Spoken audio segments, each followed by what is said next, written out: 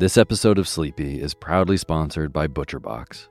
If you've listened to Sleepy for a while, you know that I love good food, eating well, and treating my body right so that I can take on my days.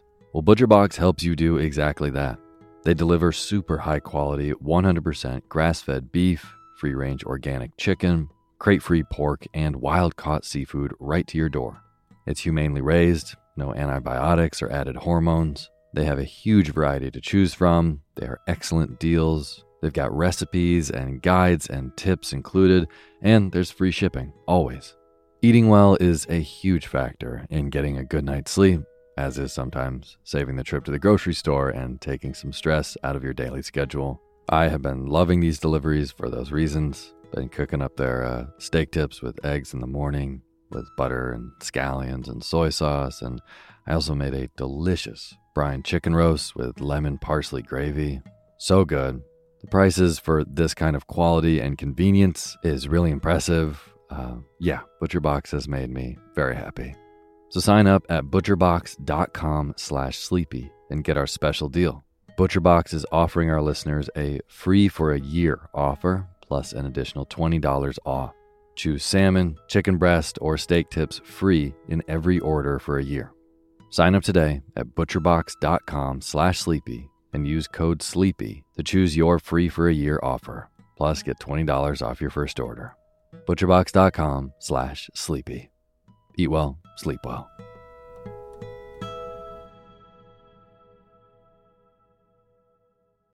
When you need mealtime inspiration, it's worth shopping Kroger, where you'll find over 30,000 mouth-watering choices that excite your inner foodie. And no matter what tasty choice you make, you'll enjoy our everyday low prices, plus extra ways to save, like digital coupons worth over $600 each week. You can also save up to $1 off per gallon at the pump with fuel points. More savings and more inspiring flavors make shopping Kroger worth it every time. Kroger, fresh for everyone. Fuel restrictions apply. Imagine unlocking a version of yourself that's unstoppable, where mental barriers no longer hold you back. Listen to Mentally Stronger with me, Amy Morin, therapist and international best-selling author, here to guide you on a journey to reaching your greatest potential. Every Monday, I bring you into conversations with some of the most fascinating minds. Experts, authors, entrepreneurs, athletes, and musicians. They don't just share stories. They reveal the mental strategies that propelled them to the top.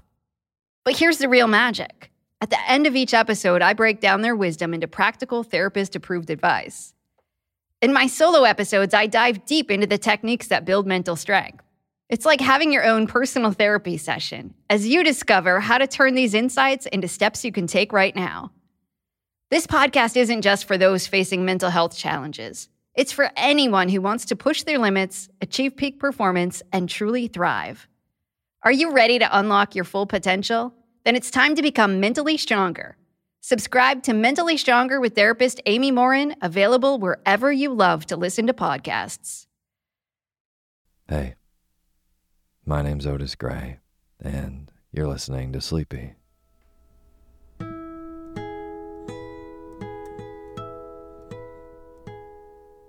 Podcast where I read old books to help you get to sleep, and a proud member of the Airwave Podcast Network. I have got a wonderful, snoozy bedtime story for you tonight.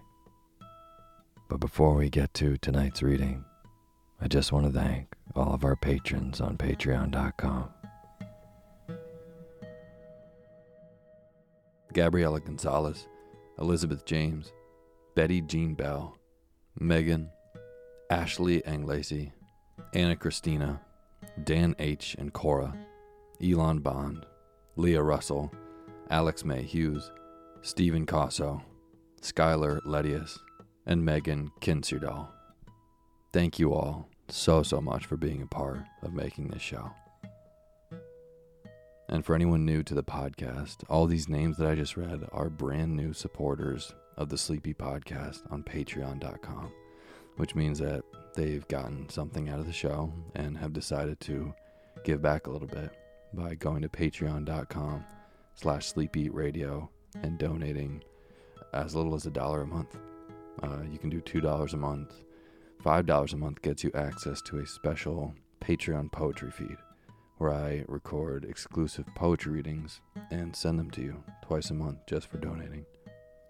So, if you would like to be a part of making this show by being a supporter, you can go to patreon.com/sleepyradio and donate even $1. It goes a really long way. And this week, if you're hearing this on Sunday, tonight is the last chance to enter the raffle to win the book that we are reading tonight, which is Old Christmas by Washington Irving. Anyone who donated at least $1 in the last week has been entered into a raffle, and tomorrow, Monday, I will be choosing names from a hat, and whoever gets chosen, I will send this book, this beautiful copy I got from a used bookstore in Philadelphia, to you, with a little personalized note of your choosing on the inside. If you want to give it to a friend or a loved one, I can write them a little note too. So tonight is the last chance, midnight Eastern Standard Time. And if you'd like to enter the raffle, go to patreon.com/sleepyradio. Thank you. And as always, the music that you're hearing is by my good friend James Lepkowski, and the cover art for Sleepy is by Gracie Kanan. I have been moving down the coast, again looking for warmth and sunshine, and found myself on the southern coast of Alabama in Mobile Bay with some wonderful, wonderful family. My great aunt, my great uncle. I'm recording this from my great aunt's quilting room. She's an amazing woman, and she does a lot of quilting, and I'm surrounded by fabrics and big sewing machines, and the acoustics in here are absolutely wonderful. I feel like I'm going to be recording Sleepy from a different place every week from now on. It's really nice to be around family for this season. So I figured tonight there'd be no better book to read than Old Christmas by Washington Irving, which again, I got this fantastic copy from a used bookstore in Philadelphia, and I'm raffling it off. And if you go to patreon.com/sleepyradio and donate $1, at least $1, you'll be entered in the raffle, and I'll send this book to you. But yeah, it's weird to not be in Vermont this season. I think it's the first time that's happened. But still, Christmas time, I think regardless of where you are, always has some kind of special, unique feel to it, which is what this book is all about. It's incredibly beautiful. So, as this is going to be the last book that we read before Christmas, I wanted to take a second and wish you all a Merry Christmas and happy holidays. Whatever holiday you celebrate this time of year, I hope it's an excellent one.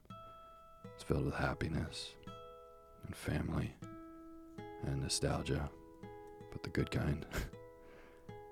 Yeah, from me, from the Sleepy Podcast, Merry Christmas. I definitely get nostalgic this time of year. Usually it's very good, and even when it's the kind of pull your heartstrings kind of nostalgia, even that feels good in some kind of way. Like it feels good to feel that strongly about anything, you know. I don't know if that makes sense. But while I'm feeling nostalgic, I want to personally say Merry Christmas to someone who was a really amazing part of this past year for me, and it's on my mind quite a bit. Merry Christmas. Hope you found the ball under your couch. So tonight, I would like you to think Christmassy thoughts, and whether there's snow falling outside your window, or you're on some beach somewhere, or it's 80 degrees wherever you are, I hope you feel that Christmas spirit as you lie down and get real comfortable, and let me bore you into a deep, deep slumber with this wonderful, wonderful book. So now's the time for you to fluff up your pillow just how you like it. Feel yourself melt into your bed. Get real comfortable. Close your eyes and let me read to you on this Merry Christmas.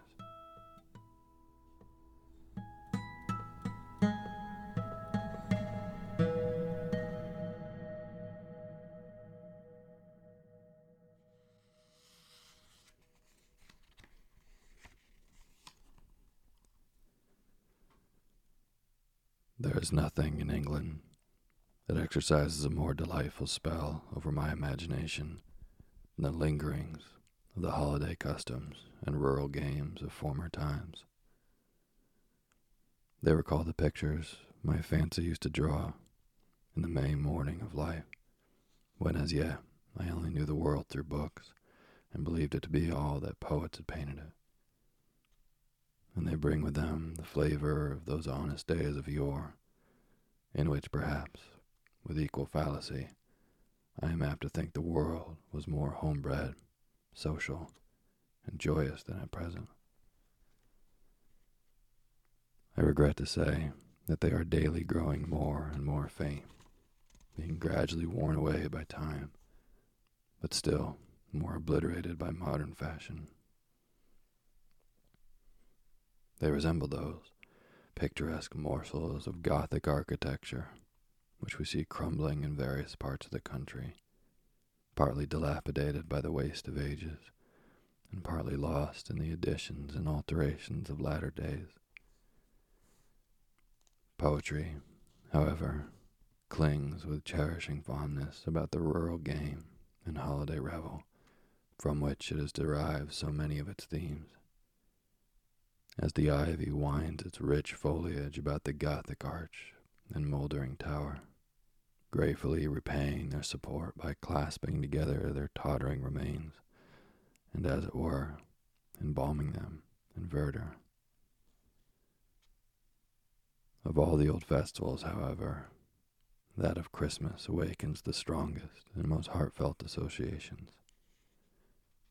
There's a tone of solemn and sacred feeling that blends with our conviviality and lifts the spirit to a state of hallowed and elevated enjoyment. The services of the church about this season are extremely tender and inspiring. They dwell on the beautiful story of the origin of our faith and the pastoral scenes that accompanied its announcement. They gradually increase in fervor and pathos during the season of Advent, until they break forth in full jubilee on the morning that brought peace and goodwill to men. I do not know a grander effect of music on the moral feelings than to hear the full choir and the pealing organ performing a Christmas anthem in a cathedral, and filling every part of the vast pile with triumphant harmony.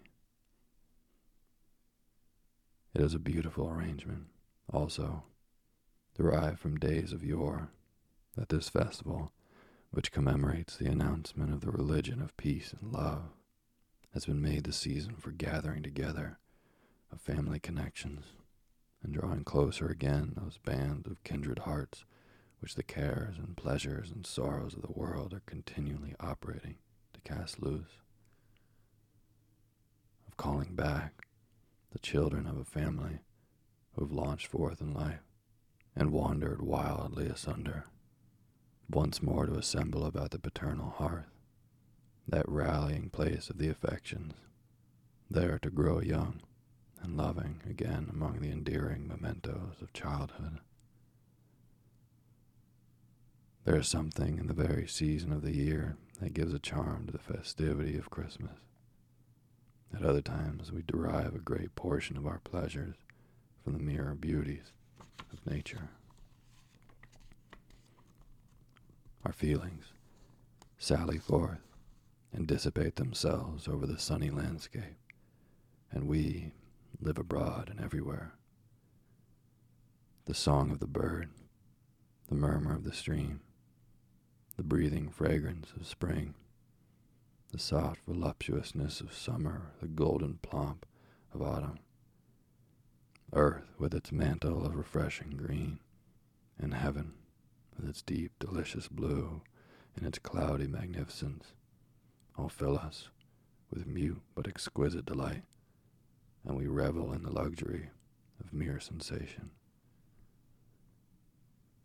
But in the depth of winter, where nature lies despoiled of every charm and wrapped in her shroud of sheeted snow, we turn for our gratifications to moral sources.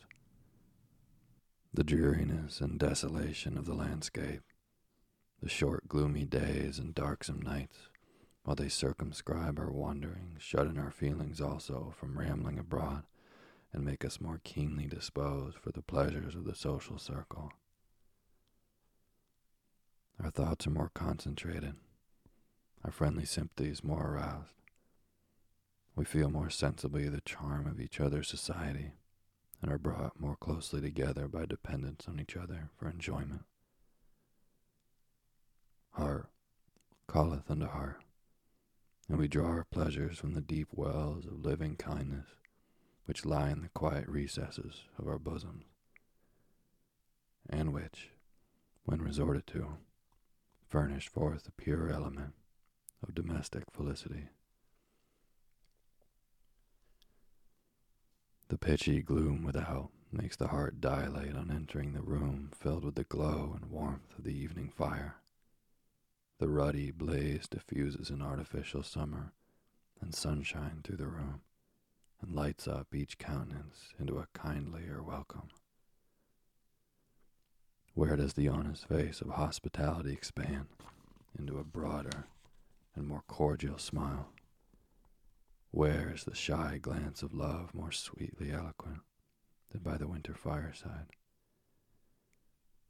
And as the hollow blast of wintry wind rushes from the hall, claps the distant door, whistles about the casement, and rumbles down the chimney, what can be more grateful than that feeling of sober and sheltered security with which we look round upon the comfortable chamber and the scene of domestic hilarity?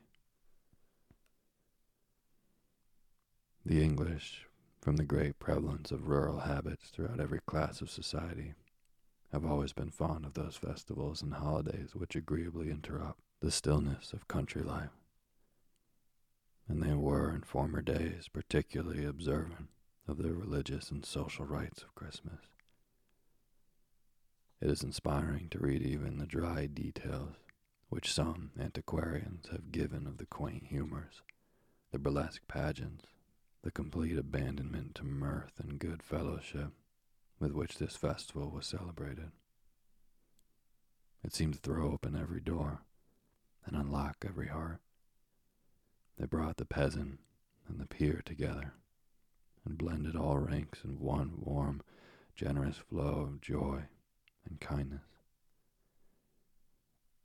The old halls of castles and manor houses resounded with the harp and the Christmas carol, and their ample boards groaned under the weight of hospitality. Even the poorest cottage welcomed the festive season with green decorations of bay and holly. The cheerful fire glanced its rays through the lattice, inviting the passenger to raise the latch and join the gossip knot huddled round the hearth, beguiling the long evening with legendary jokes and oft-told Christmas tales.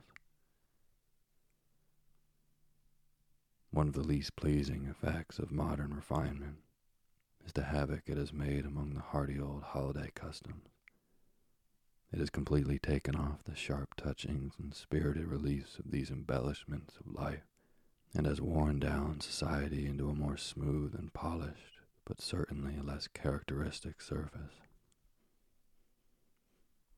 Many of the games and ceremonials of Christmas have entirely disappeared, and like the sherry sack of old Falstaff, are become matters of speculation and dispute among commentators. They flourished in times full of spirit and lustihood, when men enjoyed life roughly, but heartily and vigorously. Times wild and picturesque, which have furnished poetry with its richest materials and the drama with its most attractive variety of characters and manners. The world has become more worldly. There is more of a dissipation and less of enjoyment. Pleasure has expanded into a broader but a shallower stream, and has forsaken many of those deep and quiet channels where it flowed sweetly through the calm bosom of domestic life. Society has acquired a more enlightened and elegant tone, but it has lost many of its strong local peculiarities, its homebred feelings, its honest fireside delights. The traditionary customs of golden-hearted antiquity, its feudal hospitalities and lordly wassailings, have passed away with the baronial castles and stately manor houses in which they were celebrated. They comported with the shadowy hall, the great oaken gallery, and the tapestried parlor, but are unfitted to the light, showy saloons and gay drawing rooms of the modern villa. Shorn, however, as it is of its ancient and festive honors, Christmas is still a period of delightful excitement in England. It is gratifying to see that home feeling completely aroused which seems to hold so powerful a place in every English bosom. The preparations making on every side for the social board, and as again to unite friends and kindred, the presents of good cheer are passing and repassing, those tokens of regard and quickeners of kind feelings. The evergreen is distributed about houses and churches, emblems of peace and gladness. All these have the most pleasing effect in producing fond associations and kindling benevolent sympathies. Even the sound of the waits, rude as may be their minstrelsy, breaks upon the mid-watches of a winter night with the effect of perfect harmony. As I have been awakened by them, in that still and solemn hour, when deep sleep falleth upon a man, I have listened with a hushed delight, and connecting them with sacred and joyous occasion, have almost fancied them into another celestial choir, announcing peace and goodwill to mankind. How delightfully the imagination, when wrought upon by these moral influences, turns everything to melody and beauty. The very crowing of the cock, who was sometimes heard in the profound repose of the country, telling the night watches to his feathery dames, was thought by the common people to announce the approach of this sacred festival. Some say that ever against the season comes, wherein our Saviour's birth is celebrated, this bird of dawning singeth all night long, and then they say no spirit dares stir abroad.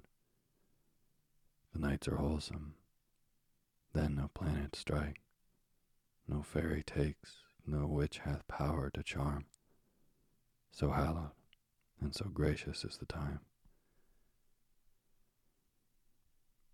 Amidst the general call to happiness, the bustle of the spirits, and stir of the affections which prevail at this period, what bosom can remain insensible? It is, indeed, the season of regenerated feeling, the season for rekindling, not merely the fire of hospitality in the hall, but the genial flame of charity in the heart. The scene of early love again rises green to memory beyond the sterile waste of years, and the idea of home, fraught with the fragrance of home-dwelling joys, reanimates the drooping spirit as the Arabian breeze will sometimes waft the freshness of the distant fields to the weary pilgrim of the desert.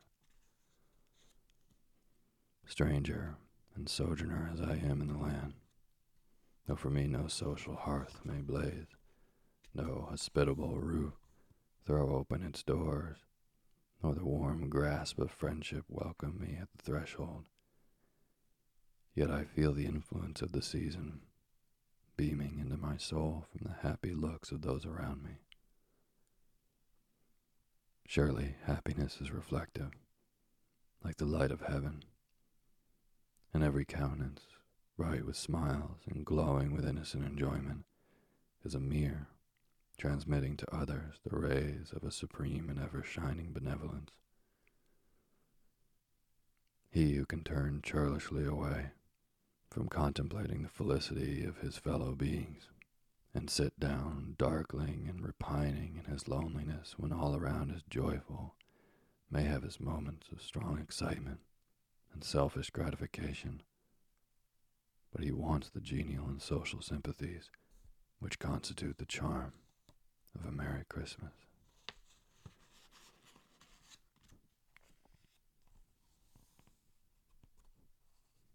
The Stagecoach. In the preceding paper, I have made some general observations on the Christmas festivities of England, and am tempted to illustrate them by some anecdotes of a Christmas passed in the country, in pursuing which I would most courteously invite my reader to lay aside the austerity of wisdom and to put on that genuine holiday spirit which is tolerant of folly and anxious only for amusement. In the course of a December tour in Yorkshire, I rode for a long distance in one of the public coaches on the day preceding Christmas. The coach was crowded, both inside and out, with passengers who by their talk seemed principally bound to the mansions of relations or friends to eat the Christmas dinner. It was loaded also with hampers of game, and baskets and boxes of delicacies, and hares hung dangling their long ears about the coachman's box, presents from distant friends for the impending feast. I had 3 fine rosy-cheeked schoolboys for my fellow passengers inside, full of the buxom health and manly spirit which I have observed in the children of this country.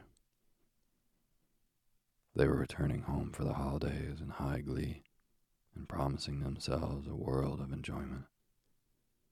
It was delightful to hear the gigantic plans of pleasure of the little rogues, and the impractical feats they were to perform during their 6 weeks' emancipation from the abhorred thraldom of book, birch, and pedagogue.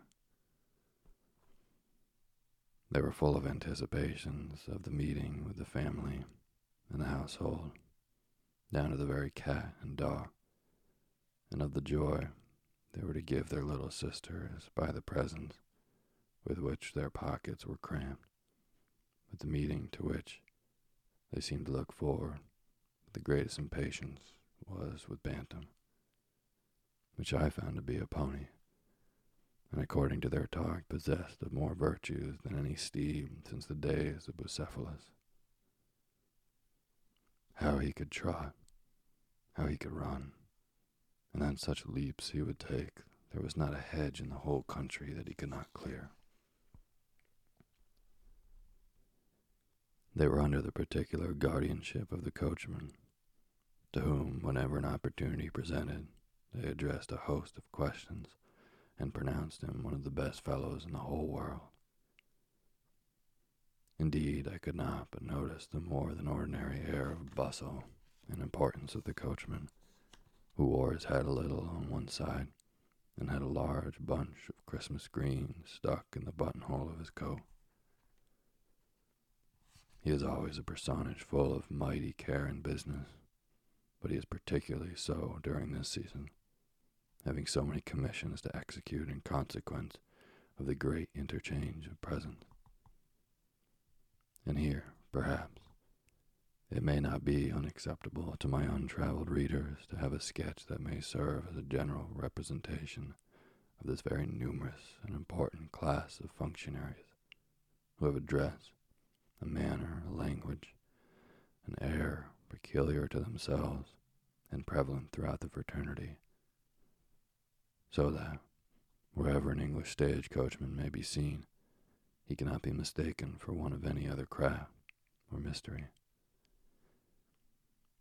He has commonly a broad, full face, curiously mottled with red, as if the blood had been forced by hard feeling into every vessel of the skin. He is swelled into jolly dimensions by frequent potations of malt liquors, and his bulk is still further increased by a multiplicity of coats, in which he is buried like a cauliflower, the upper one reaching to his heels. He wears a broad-brimmed, low-crowned hat, a huge roll of colored handkerchief about his neck, knowingly knotted and tucked in at the bosom, and has in summertime a large bouquet of flowers in his buttonhole, the present, most probably, of some enamored country lass. His waistcoat is commonly of some bright color, striped, and his small clothes extend far below the knees to meet a pair of jockey boots which reach about halfway up his legs. All this costume is maintained with much precision. He has a pride in having his clothes of excellent materials, and notwithstanding the seeming grossness of his appearance, there is still discernible that neatness and propriety of person which is almost inherent in an Englishman. He enjoys great consequence and consideration along the road, has frequent conferences with the village housewives, who look upon him as a man of great trust and dependence. He seems to have a good understanding with every bright-eyed country lass.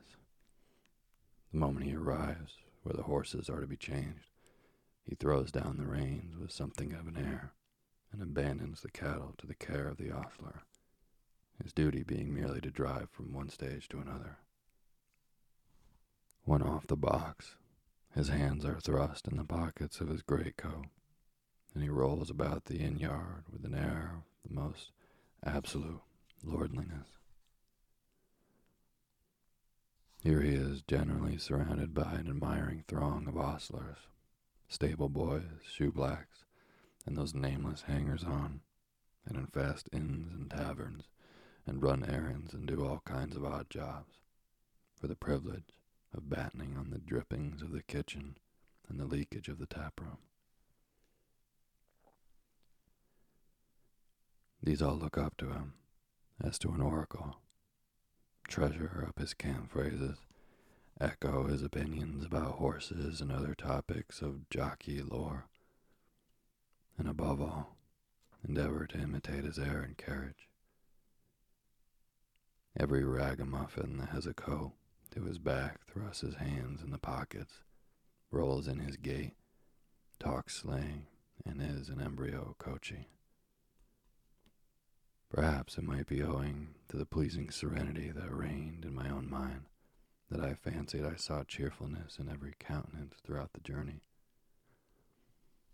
A stagecoach, however, carries animation always with it, and puts the world in motion as it whirls along. The horn, sounded at the entrance of a village, produces a general bustle. Some hasten forth to meet friends, some with bundles and bandboxes to secure places, and in the hurry of the moment can hardly take leave of the group that accompanies them. In the meantime, the coachman has a world of small commissions to execute. Sometimes he delivers a hare or pheasant, sometimes jerks a small parcel or newspaper to the door of a public house, and sometimes, with knowing leer and words of sly import, hands to some half-blushing, half-laughing housemaid an odd-shaped billet-doux from some rustic admirer. As the coach rattles through the village, everyone runs to the window, and you have glances on every side of fresh country faces and blooming, giggling girls. At the corners are assembled juntas of village idlers and wise men who take their stations there for the important purpose of seeing company pass. But the sagest knot is generally at the blacksmiths, to whom the passing of the coach is an event fruitful of much speculation. The smith, with the horse's heel in his lap, pauses as the vehicle whirls by. The cyclops round the anvil suspend their ringing hammers and suffer the iron to grow cool. And the sooty spectre, in brown paper cap, laboring at the bellows, leans on the handle for a moment and permits the asthmatic engine to heave a long-drawn sigh while he glares through the murky smoke and sulphurous gleams of the smithy. Perhaps the impending holiday might have given more than usual animation to the country, for it seemed to me as if everybody was in good looks and good spirits. Game, poultry, and other luxuries of the table were in brisk circulation in the villages. The grocers, butchers, and fruiterers' shops were thronged with customers. The housewives were stirring briskly about, putting their dwellings in order, and the glossy branches of holly with their bright red berries began to appear at the windows. The scene brought to mind an old writer's account of Christmas preparations. Now capons and hens, besides turkeys, geese, and ducks, with beef and mutton, must all die, for in 12 days a multitude of people will not be fed with a little. Now plums and spice, sugar and honey squared among pies and broth. Now or never must music be in tune, for the youth must dance and sing to get them a heat, while the aged sit by the fire. The country maid leaves half her market, and must be sent again, as she forgets the pack of cards on Christmas Eve. Great is the contention of holly and ivy, whether master or dame wears the breeches. Dice and cards benefit the butler, and if the cook do not lack wit, he will sweetly lick his fingers. I was roused from this fit of luxurious meditation by a shout from my little traveling companions. They had been looking out of the coach windows for the last few miles, recognizing every tree and cottage as they approached home. And now there was a general burst of joy. There's John, and there's old Carlo, and there's Bantam, cried the happy little rogues, clapping their hands. At the end of a lane, there was an old, sober-looking servant in livery waiting for them.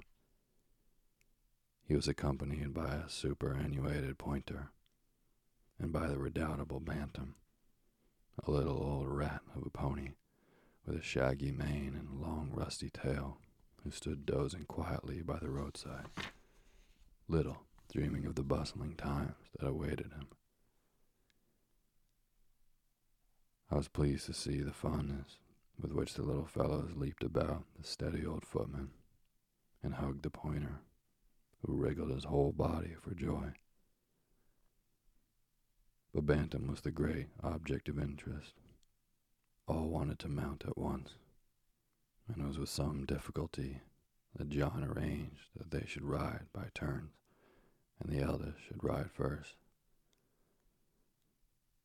Off they set at last, one on the pony, with the dog bounding and barking before him, and the others holding John's hands, both talking at once, and overpowering him by questions about home and with school anecdotes.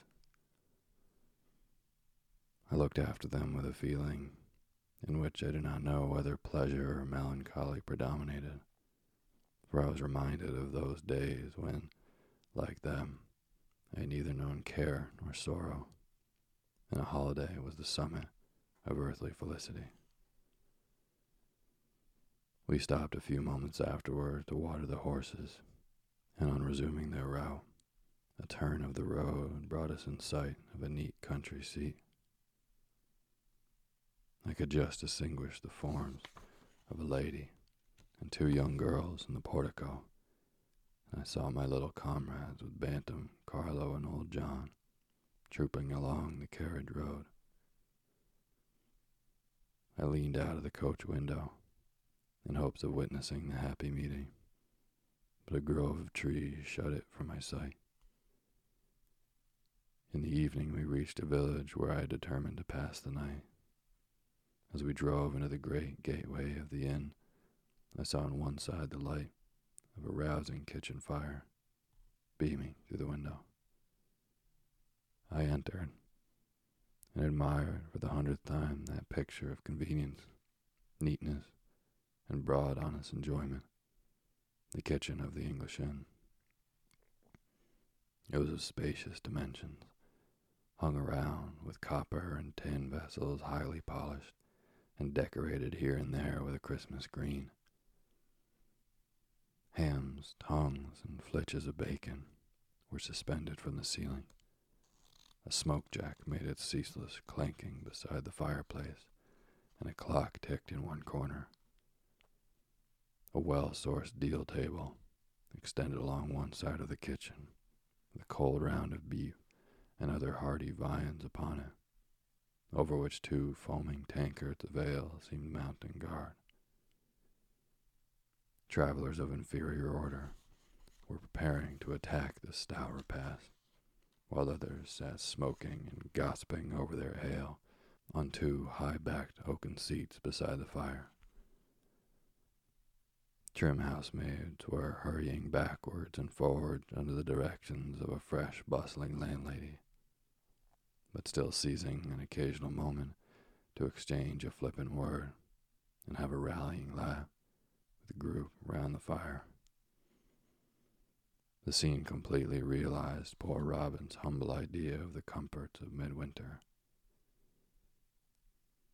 Now trees, their leafy hats to bear, to reverence winter's silver hair. A handsome hostess, merry host, a pot of ale now and a toast. Tobacco and a good coal fire are things this season doth require. I had not been long at the inn when a post-chaise drove up to the door. A young gentleman stepped out, and by the light of the lamps I caught a glimpse of a countenance which I thought I knew. I moved forward to get a nearer view, when his eye caught mine. I was not mistaken. It was Frank Bracebridge, a sprightly, good-humored young fellow with whom I had once traveled on the continent.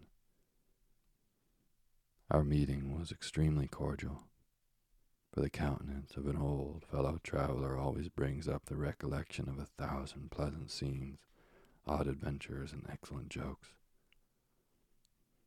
To discuss all these in a transient interview at an inn was impossible, and finding that I was not pressed for time and was merely making a tour of observation, he insisted that I should give him a day or two at his father's country seat, to which he was going to pass the holidays, and which lay at a few miles' distance. "It is better than eating a solitary Christmas dinner at an inn," said he, "and I can assure you of a hearty welcome in something of the old-fashioned style." His reasoning was cogent, and I must confess the preparation I had seen for universal festivity and social enjoyment had made me feel a little impatient of my loneliness. I closed, therefore, at once with his invitation. The chaise drove up to the door, and in a few moments I was on my way to the family mansion of the Bracebridges.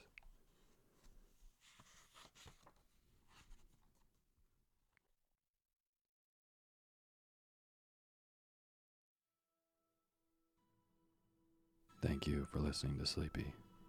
Good night, and Merry Christmas.